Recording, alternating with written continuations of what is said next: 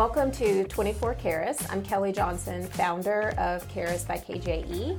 We are starting a new series about employee resource groups. This is always a really hot topic, and we're excited to have members from the Bell Employee Resource Group for the African American community, Tony and Cortland. Welcome to the show. All right, thanks for having us. Good to be here. I'm excited that y'all are here. So we want to talk about employee resource groups. We get asked about employee resource groups a lot, and we've worked with them for a number of years.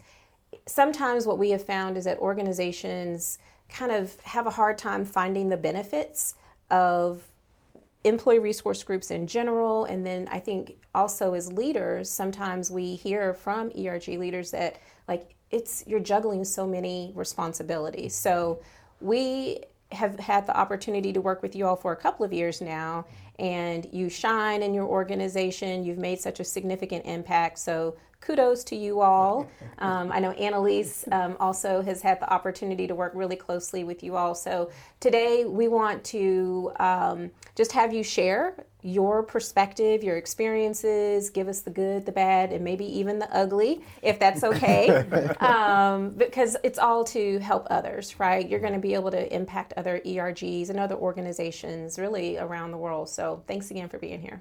Thanks for having us. We appreciate working with you guys. You guys have been a big help to us as well. Thank you. Appreciate that. So let's get started. You represent BANG. Both of you have been involved with BANG. So give us what that acronym is and tell us kind of about how BANG started at Bell and then your role in kind of that evolution. Okay. You're more senior, so I'll let you. Okay. Go by age. All right, that's fine. Oh no, but time invested. Yeah. BANG stands for Bell African Ancestry Networking Group. We are the oldest ERG on Bell's campus, the longest one doing it.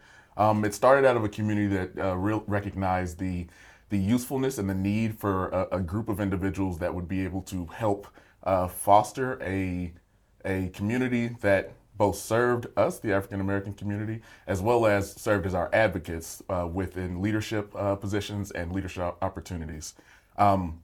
We found that there had been some areas where we lacked being able to get diversity into the more grander stages within our company. And luckily we had people at the helm that were 100% on board with us, diving into this initiative as a group, taking that on. And we had some amazing people that, started this off. I think this was this about 16 years ago? How long has it been going? About 16 years? 16, Wow. 16 years ago. And they laid a great foundation. Right. They served in their positions as in leadership for a long time and really set the standard for what we do, the standards of success and what we try to drive to. So that's a little bit about, kind of why it started, how it started, and we kind of stand on their shoulders at this point trying to make it better. Yeah, we got involved around the 2020 time period in the leadership capacity. Again, just thankful for all the folks that came ahead of us. Specifically, I want to call out Deborah Curry, who did a lot of work at the Bell site, just standing up, not only BANG, but also kind of inspiring some of the other ERGs that popped up around us. But we follow a lot of her similar formats. We try to be as successful as she was at certain times. We, are successful in some things and are still working on opportunities in others, but it's been a great journey, and it's been great to have the foundation and also the support of the community at Bell, and then also Cortland, who I've worked with through my time there. So we've been a good partnership, but yeah, everybody's kind of worked together to stand up BANG and make it what it is now.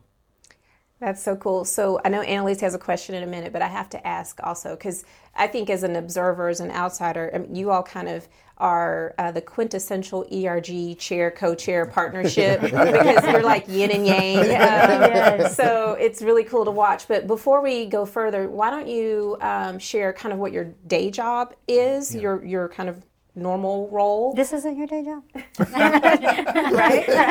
Sometimes. It feels like it sometimes. Yeah, It feels like it. But I want to give this context because I think it's important for everyone to understand you all are key players in the organization outside of what you do with BANG. And I think that you both really demonstrate that leadership, that servant leadership in multiple capacities. And I also want to just highlight what you do, sort of your professional background. Yeah. Yeah, absolutely. So I actually recently just transitioned into a new position. So I was prior to this, I'd been working on the V-22 aircraft as a senior engineer, working stress analysis for the repair IPT. And now I'll be transitioning to the engineering talent development team, specifically looking at staffing and future forecasting projections for engineers across the set.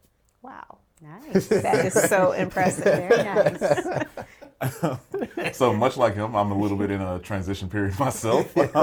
I was working as a senior design airframe engineer on the V-22 project as well. We literally sat next to each other. And from that team, I went on to become a part of the senior operations growth alignment specialist role. So essentially, that group is involved with working with the CEO and all the VPs to, in essence, make sure that we're strategically making all the right decisions and putting infrastructure in place that allows our company to better itself and continue positive trends so that, we're trying to grow as a company always. So that's what I did throughout most of my tenure with Bang, but now I'm transitioning to the Virgin Galactic group, where we will be helping them to work on some pretty cool craft, and I'll leave it there. Ooh, it's top secret. And for those that are not familiar, the V-22? V-22. That's the helicopters. Correct, yeah. Tilt rotor helicopter. I think it's been in a couple movies and television shows. Oh, yes, absolutely. We've got some Avengers movies. Yeah. We've got a Transformers movie. Zero Dark 30? Yeah, Zero Dark 30. Some video games for sure, like Call of Duty and things like that, if you're familiar. It's a military helicopter that can transition from vertical flight in helicopter mode to forward flight in airplane mode. So it's pretty cool. If you ever get a chance to look it up. Is that Airwolf too?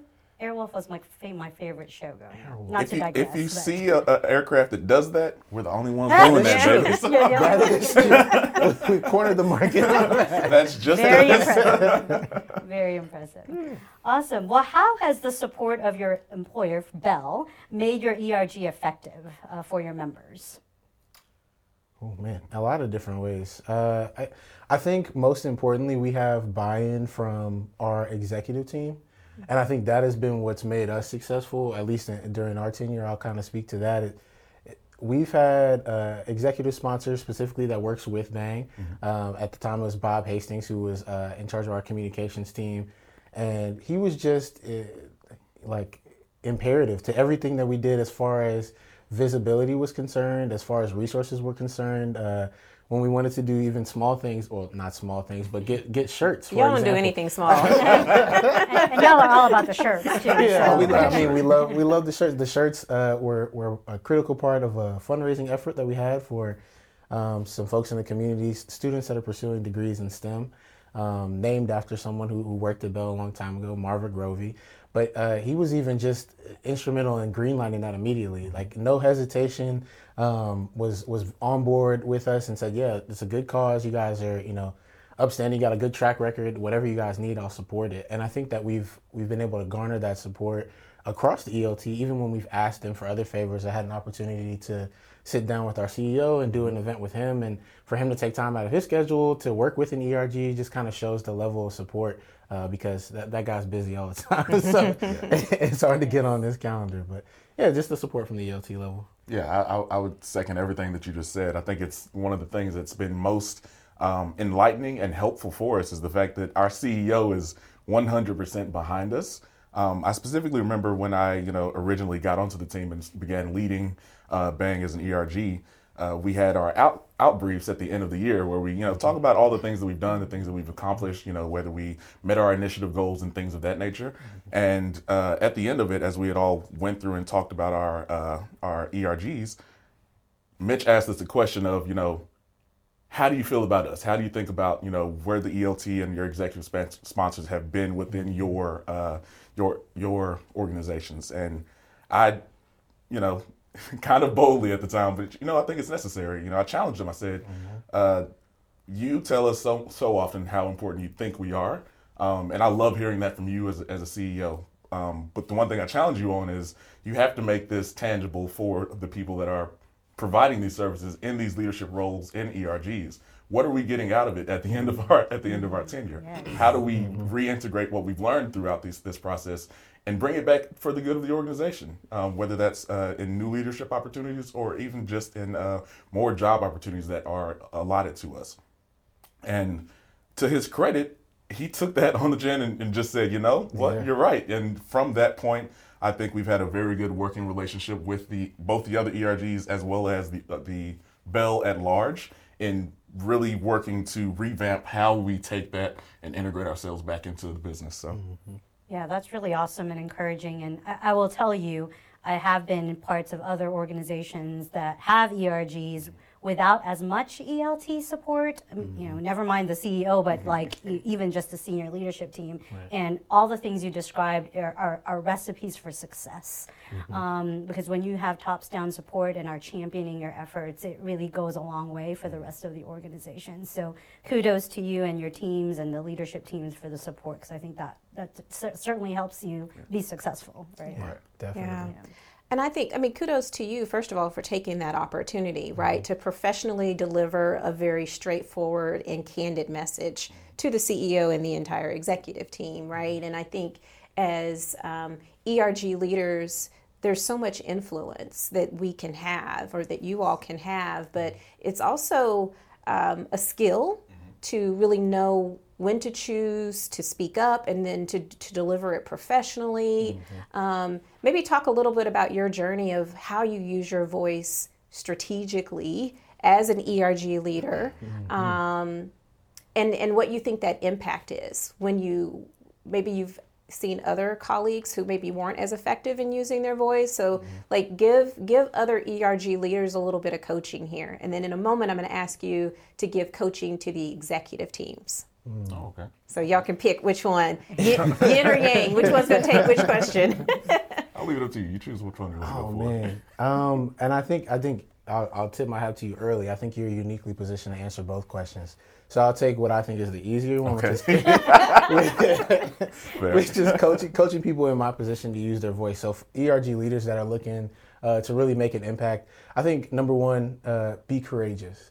Have the passion and drive, but also, push forward with your courage to say the things that you need to say. I think a lot of times you build up in your head that there's a lot more consequence for saying things. And if you say something, then the whole world's going to crumble underneath you. But I'm a big believer in that, if there's something that needs to be said or if there's a problem that needs to be solved, you can't just complain about it behind closed doors. You really need to take action. And that first thing is speaking up and saying. So just having courage is number one.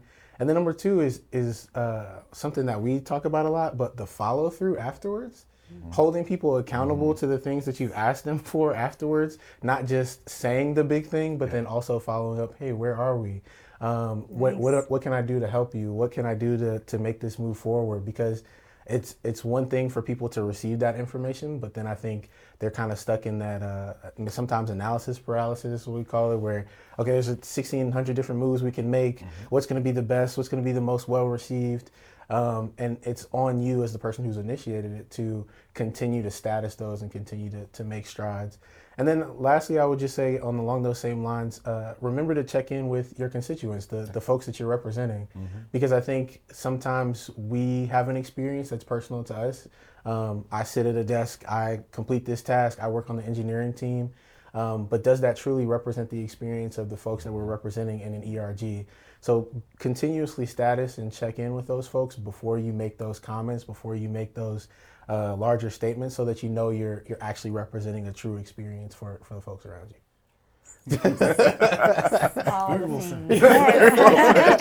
Yes.